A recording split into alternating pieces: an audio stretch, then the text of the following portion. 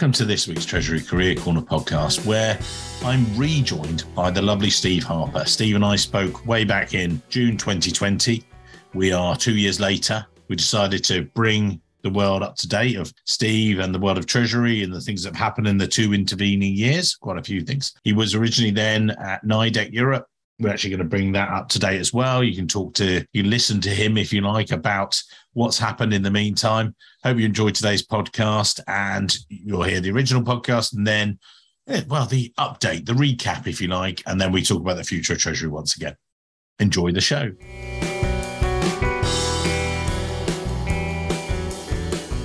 This week's show, joined by Steve Harper, General Manager, Treasury Europe at NIDEC Europe. Now, some people might not know NIDEC. NIDEC are an integrated sales company based in the Netherlands, comprising NIDEC Servo, Techno Motor, basically centered around communications, home appliances, industrial equipment. So, sort of a specific niche group, as it were, but very international and everything else. I'm actually going to get Steve, as usual, to explain a bit more about NIDEC later. Steve and I have known each other for many years. We were just talking before the show and I've spoken a couple of days ago. A lot of the guys I interview on the show in the US, for instance, they'll start out in banking and they'll make a move into corporate treasury, discover it through their clients and so forth. A lot of UK and European guys tend not to. They go straight into corporate treasury or accidentally move into it and stuff. Steve's slightly unusual in that regard. He started off in banking treasury, or banking rather, in the UK, before discovering the wonderful world of treasury. Steve, as always, enough from me. Perhaps explain how you started off your career, if you would, and then let's go all the way through to now. Over to you, sir. Yeah, thanks, Mike. So, I think sort of after university, I sort of probably fell into banking as opposed to, seeking it out, but realizing that, it was a very solid, good founding sort of as to my basic finance knowledge, if you wish. But I soon found that the UK banking sector was rather limited in what it was trying to achieve with its so-called graduate management trainee programs. And so I moved across through a number of American banks and then through into American bank commodity houses. So when you find yourself in that situation in the early 90s, it was a relatively dangerous place to be. But having sort of gleaned a fairly wide experience through the sector, I actually decided to move into corporate. And I made a very strong commitment to myself to move abroad. That being said, I jumped in a car and back then I took the ferry and I went to Europe and I sought out what I hoped would be a viable opportunity. That was, back in the day, that was Merck Sharp and Dohme, MSD. They were based in Belgium and then subsequently in the Netherlands. And I worked for them for a number of years. And why, Stephen, just jump in there, just because, again, that's quite unusual. A lot of UK Treasury folks will pursue their Treasury career as they can do all the way through and stay within UK groups and things. And again, this was back in the 90s, so there was early days of Treasury International, per se. What was that drive for you? Was it just something a bit of a wanderlust, or what was the situation there? No, it wasn't that exactly. We could talk about this all day, but UK treasuries back in the day were very much cash, FX, and debt. Yeah. So they were, I wouldn't say they were ivory tower, but they were somewhat staid, and they were somewhat sort of financially regulated, more a subset of a generic finance function. And what you had on the European continent was the first sprouts, if you like, of treasury that actually required a treasurer to spread his wings somewhat wider to get involved into things that were outside of the three basic pillars of generic corporate treasury. And by that, I mean project financing, I mean working capital enhancement, I mean a lot of greenfield development as a number of the European operations were seeking lower cost blue-collar input into their manufacturing. So I probably was one of the early adopters, if you like. And you might ask me why I would then leave someone like MSD, and I can answer that very simply. I left MSD because my learning curve was becoming somewhat one-sided. Merck Sharp and Dohme, being in pharmaceuticals, are an incredibly profitable company. And so much of my treasury skills that were being developed were on the positive cash side. And I thought that in order to make myself a more rounded individual, I needed to go and work for somebody who desperately needed money as opposed to somebody who had a lot of money. So that sort of took me down to the Flextronics of this world, probably one of the biggest companies that nobody's ever heard of. Yes. That is an outsourced manufacturer and works on 1.5% margin, making electronic equipment for everybody else around the globe. And that involves, serious, complex funding strategies. It involves working capital management. It involves new efficiencies. And those efficiencies sort of take you across the border from pure finance into what I would call financial operations. And indeed, one of the first things I noticed at that point in time was that I no longer had an office. So I stopped working in an office and I actually moved myself and sat on the factory floor because my boss, the CFO at the time, would always be very fond of telling me that if I couldn't see where the excess and obsolete was inside the factory, then I couldn't actually see where my cash was. And as the treasurer, that was my problem. So having done Flextronics, and Flextronics being a truly global company, so I was a part of moving operations from Ireland to the Czech Republic, from Austria to Hungary, from Sweden to Poland, ultimately from Hungary to the Ukraine. This also transpired that we were moving from Japan to China. We were taking a lot of European operations down into Malaysia. And indeed, we were moving operations from the likes of California across into Mexico. Mm-hmm. And that meant that I was traveling 90% of the time. I had offices around the globe because we were always trying to apply best practices wherever we learned them to our other factories. And as such, the company sort of profited from that very flexible workspace allowance that it gave its employees. And with that international exposure, if you like, you're meeting these, so, and again, for the listeners, Flextronics, you headquartered in Vienna, but we're covering California, you're doing China and stuff. How are you finding the differences in attitudes towards treasury and, towards finance, and sort of what was it like with that international? Because you were truly, traveling the globe.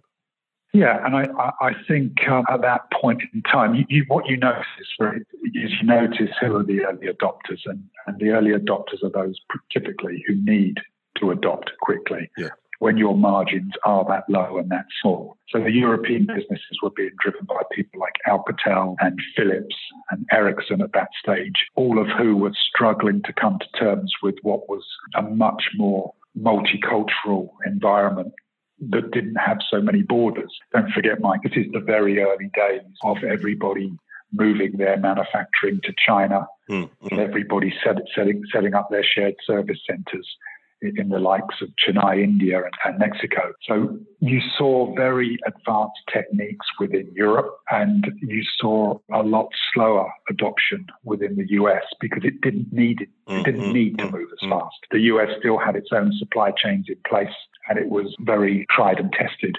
It didn't need to look too far beyond. And it takes a global downturn to really make people appreciate or see that their cost structures perhaps need to be amended. And then you did that for a number of years and grew the sort of function and things like that. But then you thought, Vienna to Australia. You've made some great moves. So, that's one of the things we wanted to focus on, the cultural shift in treasury. What was it like in then making a move? Yeah, so that was an interesting one for me because obviously I'd been at sort of the cutting edge of what treasury had to offer because as I said, the margins were so low. I mean, without being unkind to Australia was running about 7 or 8 years behind the likes of California and Europe at that stage. And I was asked to go down there to the world's largest packaging company. And Australia is a huge continent by itself, but it still was looking very much at Australian customers. It had 4 banks that were all A-rated. It was safe, it was rich, and it was somewhat stagnant. Now, ultimately, if you're going to remain more than just one of the shining lights of the Australian pension funds, you need to move and adapt. And one of the things I needed to do was to take what Australia had,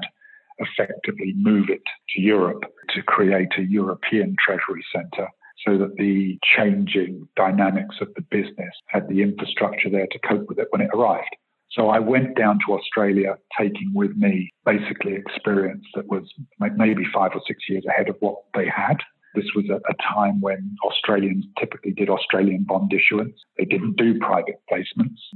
They didn't do Swiss private high net worth individual borrowing. They didn't even consider really issuing money in anything other than Australian and perhaps occasionally looking towards the US dollar. But that meant that their underlying assets weren't really being adequately mirrored by the financing they had in place. It was an out-of-date loan portfolio that they had that needed to sort of be updated and revised, and the maturity profiles sort of reset, if you like. How did you find the teams different? Because by this stage, you'd gone UK, you'd gone Vienna, in Austria and certain cultural things, but then exposure to other areas.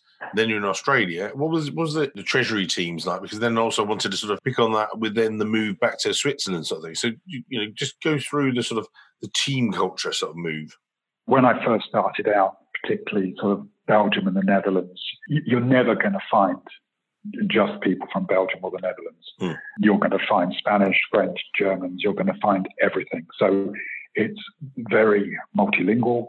It's different facets of experience. If you think that a lot of European colleagues go to technical universities as opposed to purely, learning economics or accounting or finance, so you get a different skill set. You probably get a lot stronger analytical base, but you probably get a slower development chart. And what I mean by that is a lot of my male colleagues would have done either military service or its equivalent.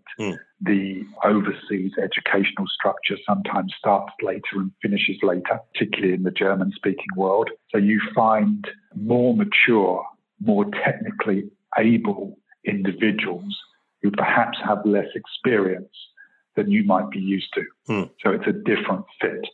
When you get down through Asia, and with Flextronics, my offices were in Vienna, they were in Brazil, they were in the US, and they were in Asia. And you get different people everywhere. Probably the hardest region to work is Asia, and that's purely cultural, where people are, incredibly polite, relatively subservient, probably have worked through one company for most of their working career. So you don't get the sort of bounce back that you would find in an American or a European workplace where people are very forward at offering their opinion. So they're more reticent. So it's harder sometimes to read the group. In Australia, you get 100% Australian workmates. Yeah, but what's an Australian, right? Because effectively that means they're an Australian Greek, they're an Australian Italian, they're an Australian German, an Australian English. So you get the underlying culture, but you don't, it's not immediately obvious. Yeah. The security of the environment in which they work means that people are less committed to the company and more committed to their career path. I would say that, Mike. And then just talk us through the next few moves, because for people listening, again, they might not know, you made some really interesting ones internationally, which again, you've let Treasury truly take you around the world. I remember when I first ever started in Treasury recruitment, I liked the idea of maybe you could take us to different conferences, with wife and kids and things like that. And it truly has. We then established a business we did a lot of stuff in Asia Pacific. That market went down. Our US business is flying. And so, again, I do a lot of speaking when it's not cancelled from various viruses and things like that. But, we've had, I was due to be doing Texas, Chicago, New York. And we will do a lot of those speaking gigs later on in the year. But the great thing with Treasury, it's a truly international language. International language of Treasury. I love that one. With you. Write that down. Yeah, I'll copyright that quick. So with yourself, and as you walk through, you sort of went, you did Melbourne, Australia, Switzerland, Australia, back again. Was it just for the Air Miles? What's going on? Yeah, obviously, nothing beats a good 26-hour flight, right? Yeah, exactly. To be fair, what I did when I was initially in Australia, as I sort of alluded to, we had to build European and international treasury centres. And as such, I built myself into a role in Switzerland that probably needed me more than Australia, and hence stayed in Switzerland for a while. I ultimately got headhunted by the major competitor of my original employer back in Australia, and I went back. I mean, in hindsight, I think that was probably a mistake. There is a term that they use called boomerang palms, where people who emigrate to Australia always want to come back to Europe, and then they always want to come back to Australia, and so on and so forth. The lifestyle and everything you do and everything you can imagine are so incredibly different. It's almost like living two lives. But for me, the moves that I've made, I've always stayed very close to manufacturing.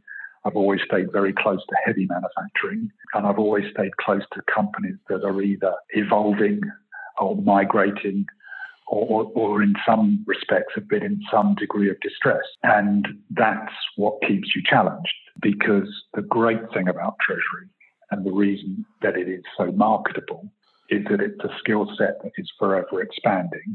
Yeah. And then better than that, you never have to do the same job in the same office with the same people every day, right? So, it's like you're taking it as an armory sort of that you take with you, and you know that wherever you apply it, the situations might be slightly different. But if you've covered enough breadth and depth, then you can slot right in. So, I mean, Treasury can be very plug and play in that regard.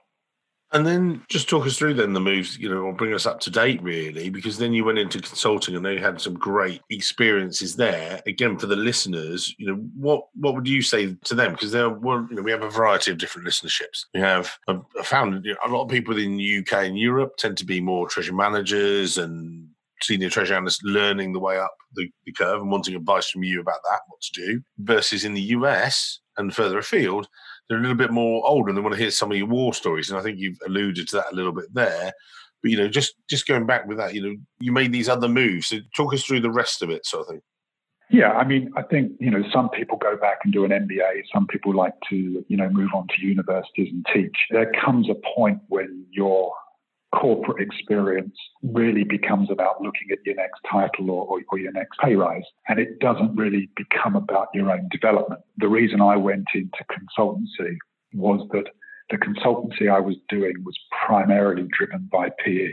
And the great thing about private equity is that you're basically either doing an acquisition or you're doing a divestiture or you're doing a health check on a company that's already within their portfolio. So it's very short, it's very punchy. In many respects, the things that you would do in a corporate treasury over an 18-month period, you're doing within a PE-backed owned company within a matter of 6, 8 or 10 weeks.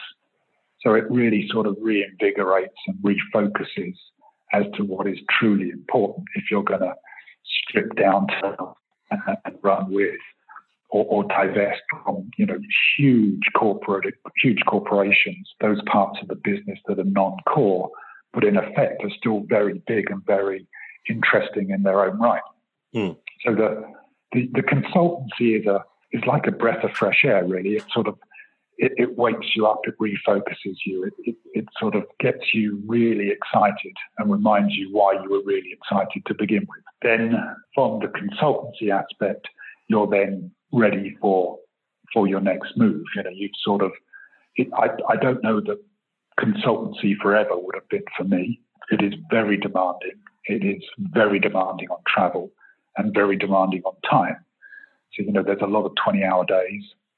And there's a lot of time, when you're 6 or 7 weeks away from the family just because you're working on a project timeline. What I've done most recently is I've come to the Netherlands, which is a great place to work, irrespective from wherever you come from or whatever nationality you are. It's very liberal and it's very embracing.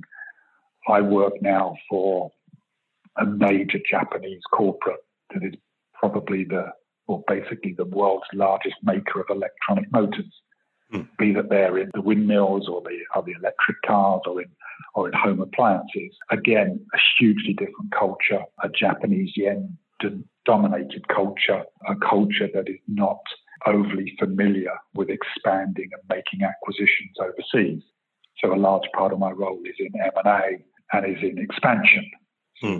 Nidec is a company that makes basically 6 acquisitions per annum. It's in a growth phase, but it's in a development phase, and that growth is taking place outside of its country of birth. And, with yourself and springboarding from that experience, what would you be saying to people? We're facing challenging times around the world, and, people are, saying, oh, this virus and everything else. And the Treasury's prepared for it, and this is what you do. You guys spend your days, looking at planning for situations. Then they come up and, oh, hang on, press the button sort of thing. Now, I know that you've used all that stuff in your back pocket, if you like, but then bringing it to the fore, you and I spoke before that it's much more about integrating with the CEO, CFO, COO, and things like that, and bringing the Treasury to front and centre. How have you done that, and what have you used from your past experiences to do that? It's a very good point. I would say, Mike, that even 10, 15 years ago, Treasury was always a subset of finance.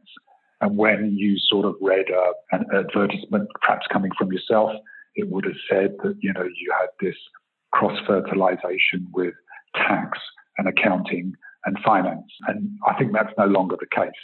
I think very much now my cross-fertilization, to use a term I don't really like, but is with procurement. It's certainly within sales. It's certainly within inventory management. And I think that the corporate treasurer has become a corporate crossover into operations. I mean, if you look at where, it's very hard to find an area now where you can really make a huge difference. Now, once upon a time, it would have been securitization. It might even have been receivables factoring. Now people look at the supply side. Everyone's very concerned with the supply chain. Everyone's very concerned with inventory management. A lot of the accounting changes have made some of the more exotic solutions a little more unpalatable.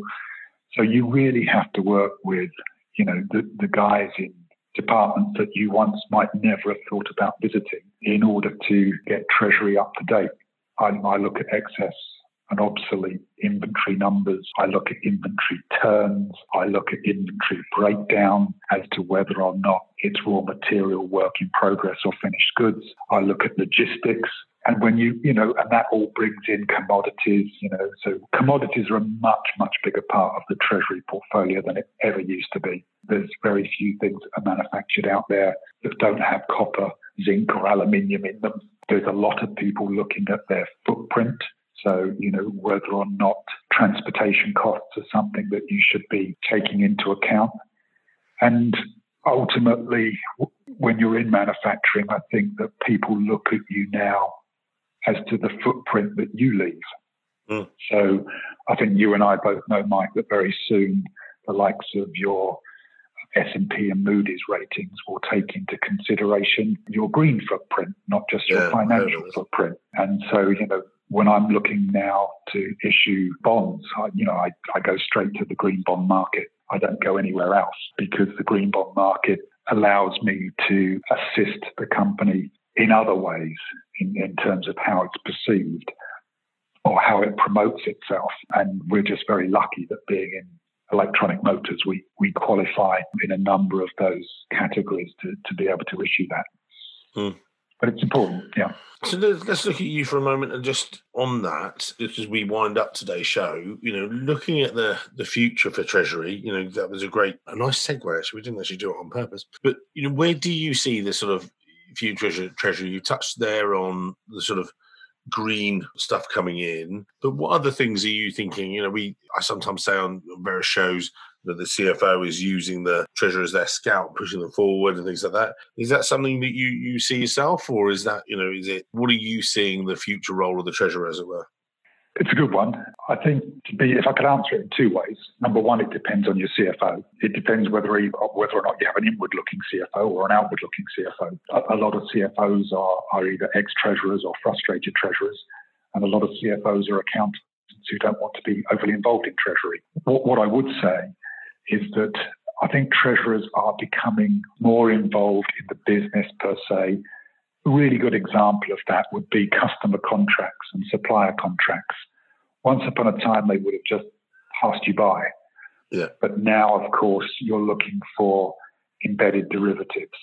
You're looking for whether or not you're purchasing in the right currency. Are you moving the foreign exchange exposure to the level or to the counterparty who's best able to cope with it? So you think it's very normal that you're charging your suppliers in dollars.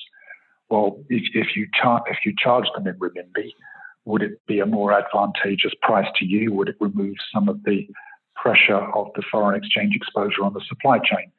So you're becoming much more integral. The customers you take on, the suppliers you take on, the supply chains that you're building. And I think that's a good thing because we may as well be blatantly honest, Mike.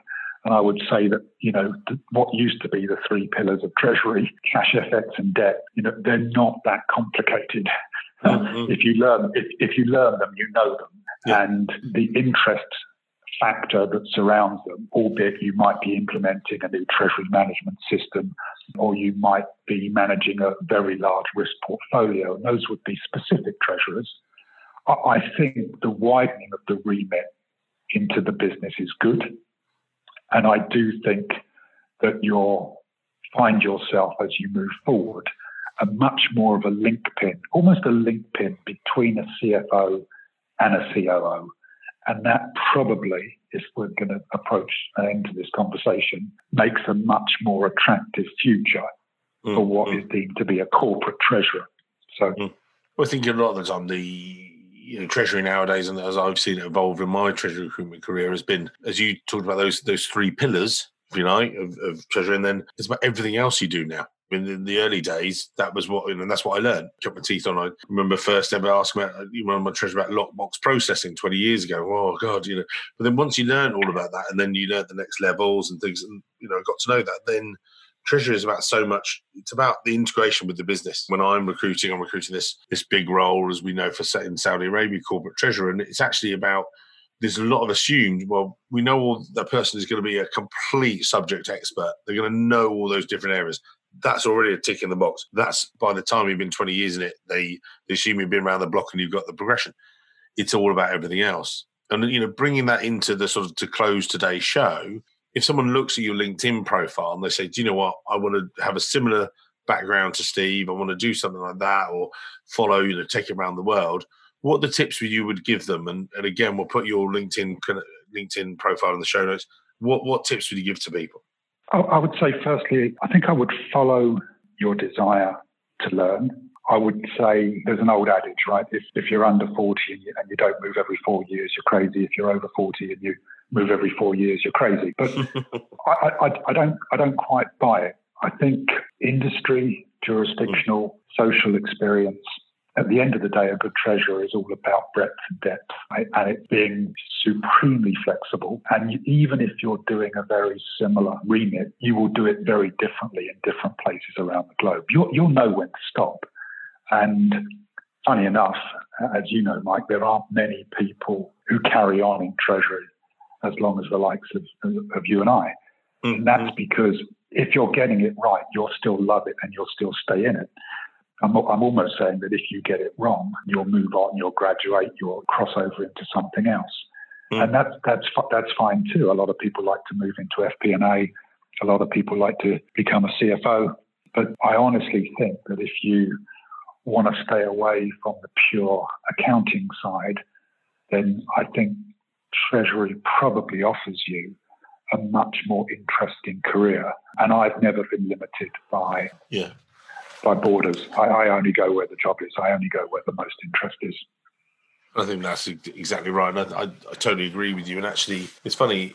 I think you can use treasury as that springboard, if you like, can't you? And it certainly springboarded your career into all different countries and different roles and different things like that. And I think anyone who's in it now and thinks, oh, actually, I could go to explore those other areas. You might come back to treasury one day, but it's certainly, if you're in more limited fields, you just become a specialist. Whereas specialist treasury 20 years ago, I'd expect people to finish as treasurers. Now I don't anymore. I see so many people that sort of on LinkedIn profiles, they sort of update themselves, or they move to this, or they move to general management, or they're off to this, new exciting adventure. And I think that's so much better for the profession as well. So I wouldn't be at all surprised if 50% of treasurers following the route that I would follow today find themselves in more generic corporate management, but very possibly it won't be in financial management. It will be running the business. And 20 years ago, that would never happen. I never saw that at all. And, when I first started in treasury recruitment. So now you're entirely correct. So, Steve, thank you, sir. Great words from there, Steve, there. And we'll put his details in there. You'll have some show notes. Great talk through his international career. Thanks for your time today, sir. You're more than welcome, Mike. Anytime. Take it easy. Thank you, sir.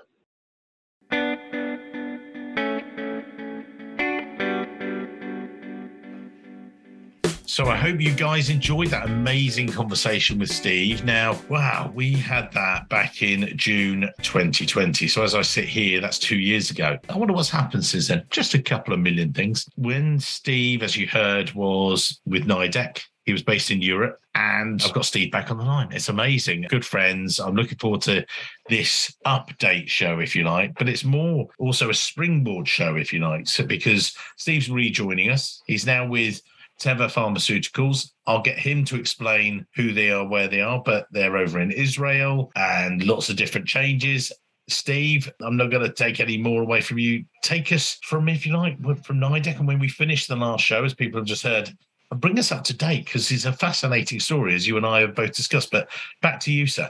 Yeah, no, thanks, Mike. At the end of 2020, I was approached by somebody I'd once worked with in the distant past to see if I might be interested in taking up a position for Teva Pharmaceuticals. It was an interesting discussion, and that was it at the time. Then as things progressed, I realized that in order to take up the position based on the seniority, and all direct reports to the CFO have to be in one place. And that would mean that I would have to move to Tel Aviv, Israel, which, not being Jewish and not speaking Hebrew, was somewhat of a challenge. But I decided that it was something I should look at. I think you and I, Mike, had discussed it before, but there's a couple of things that are very important. I think people are becoming increasingly selective about the type of company that they work for. Yeah. And for those of you who don't know Teva, I mean, basically it's been around since the 1900s, but it's a generic pharmaceutical company, one of the biggest generic pharmaceutical companies. The tagline would be that 200 million people in 60 countries take a Teva medicine every day. And generic medicines, for those who are not aware, mean that we're providing the lowest cost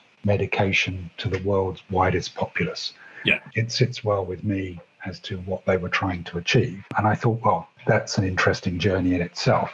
Yeah. And the second thing is, when you've done Treasury for as long as I have, I mean, you need to know that there's something there that's really interesting. And this was a company that came with a history of some litigation that ran through about 2016.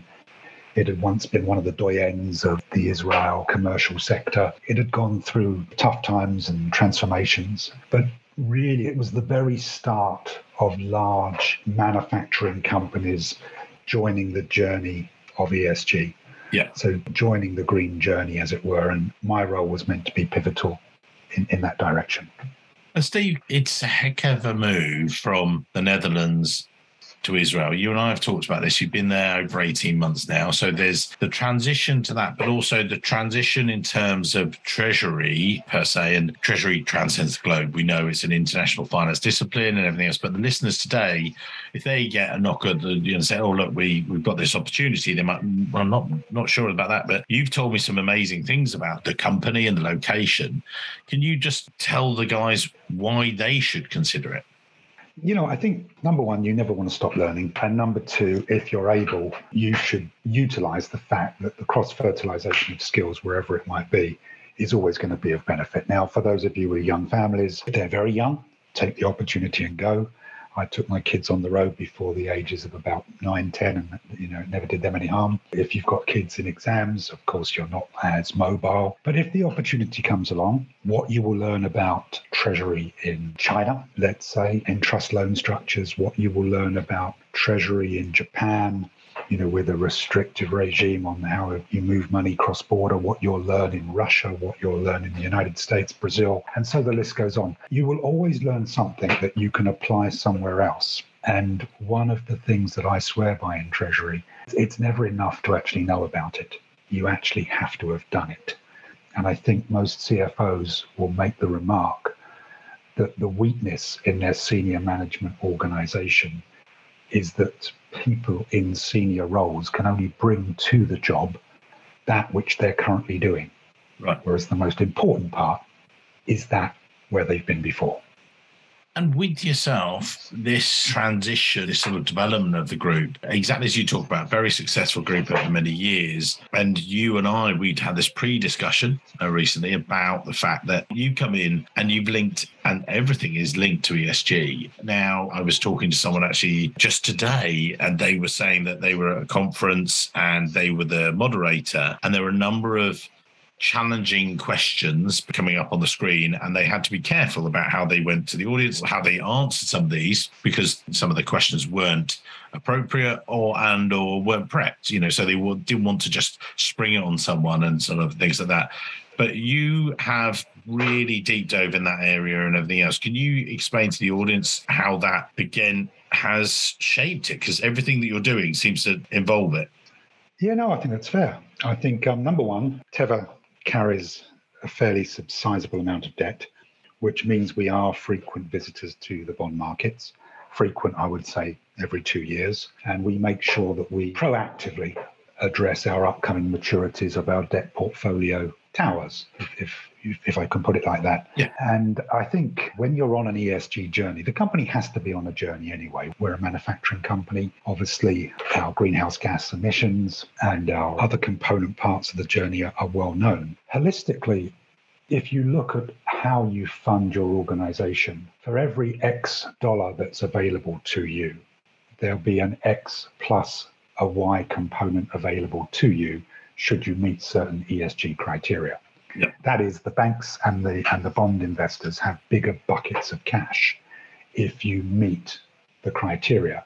I would go as far to say that if you're trying to raise money in the European markets and you're not compliant on an ESG journey, you will be restricted by many of the investors who cannot have you in their portfolio.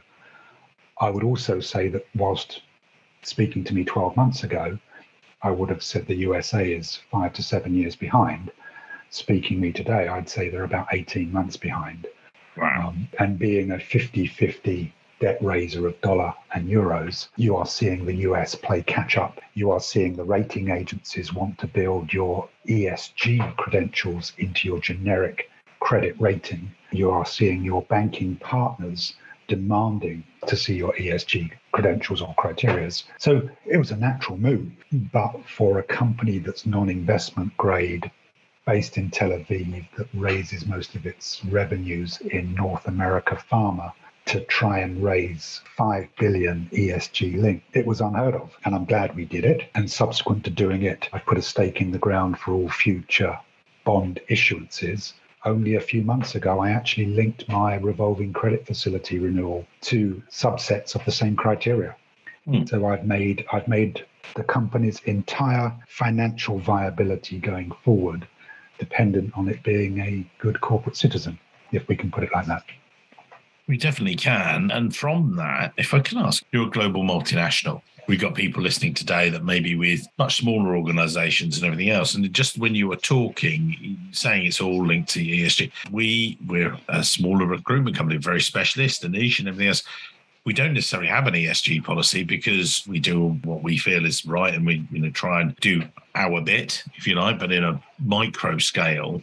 But it sounds like, we have a diversity inclusion policy. We have all those different things. But it sounds like it's sort of going to cascade downwards as well. I mean, when you're listening today, you've talked about, and they really impressed me, and I went away thinking, crumbs, everything that Steve's doing has got that ESG element. And it's not just the words of it. You and I, we had a much lengthier conversation than we're going to have today. But again, do you think, as you see, the US is 8 years and then boom, they've caught to 18 months and will, catch up and go further? What are you thinking as well? Is there anything that people should be doing as they're listening today?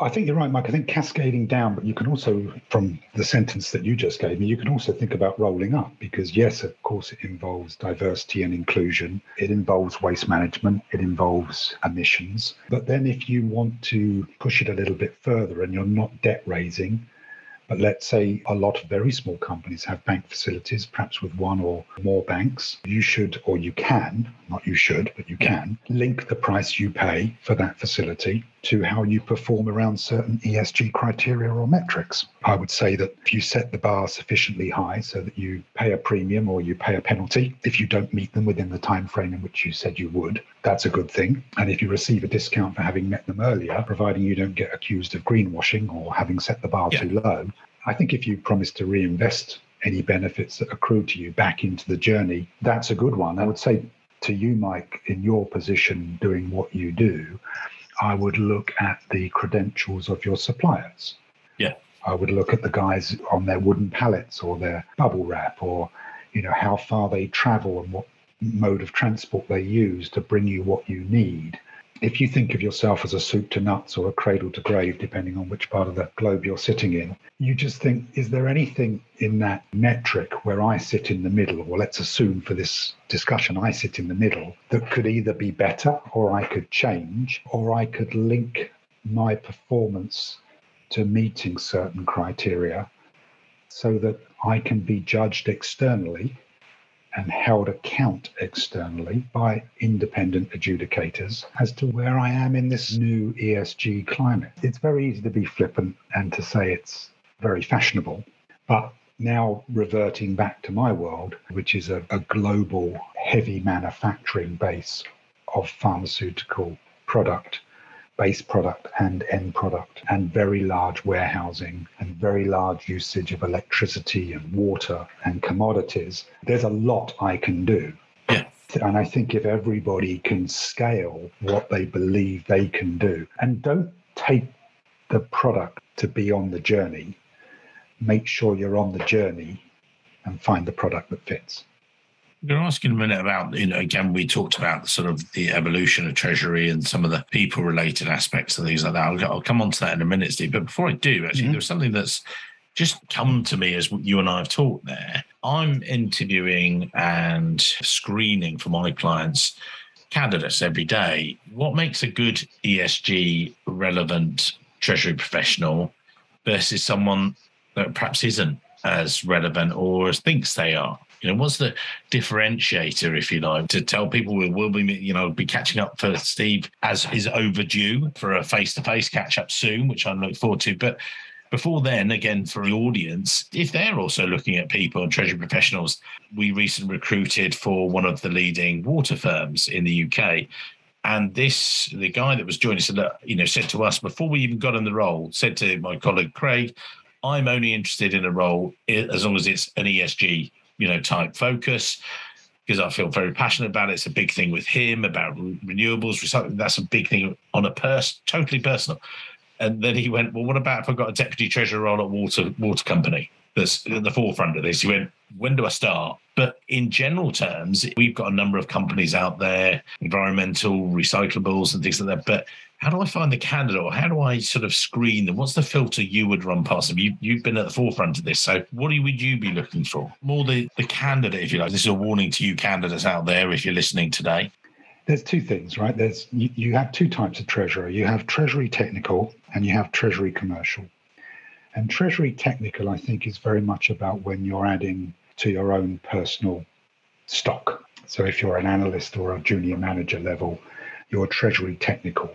You're learning all the base skills that you need in order to do Treasury. Now, once you've done cash management and foreign exchange exposure, that sort of ticks the box in I can be a treasurer. And then, of course, you move into risk management and you move into insurance and you move into investor relations and you move into what makes you a corporate treasurer as opposed to a company treasurer.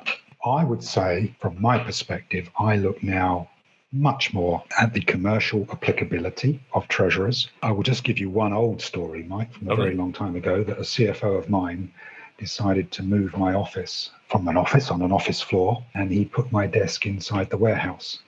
And he said to me, look, if you can't see your excess and obsolete, you don't know where the money is, so you can't be my treasurer. I always look now for treasurers who have a commercial leaning, but if they have a manufacturing, production, supply chain leaning, that is the next additive that will make the next treasurer. Because the next generation of treasurers, particularly as we head into high interest rate and an inflationary environment, only people like as old as me and you, Mike, can really remember.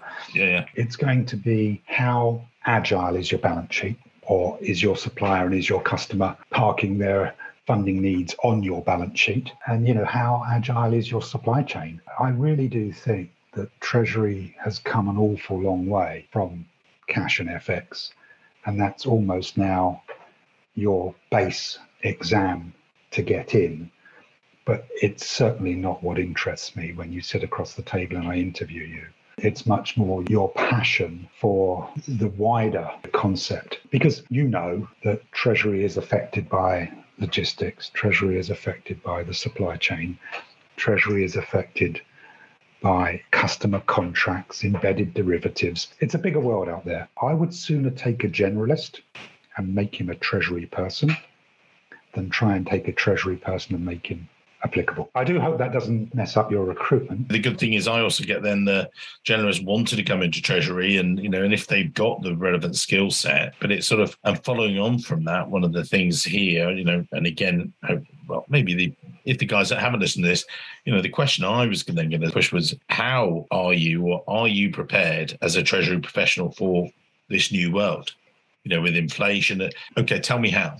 What are the ways in which you've prepared yourself? How are you getting yourself? And obviously they get the job if they say they listen to the podcast every week, because then they'll be doing that ongoing job and listening to treasurers like yourself. But that aside, and looking for yourself, the future. We touched on ESG. We did this. This is sort of, we'll put your LinkedIn details in the show notes and things like that.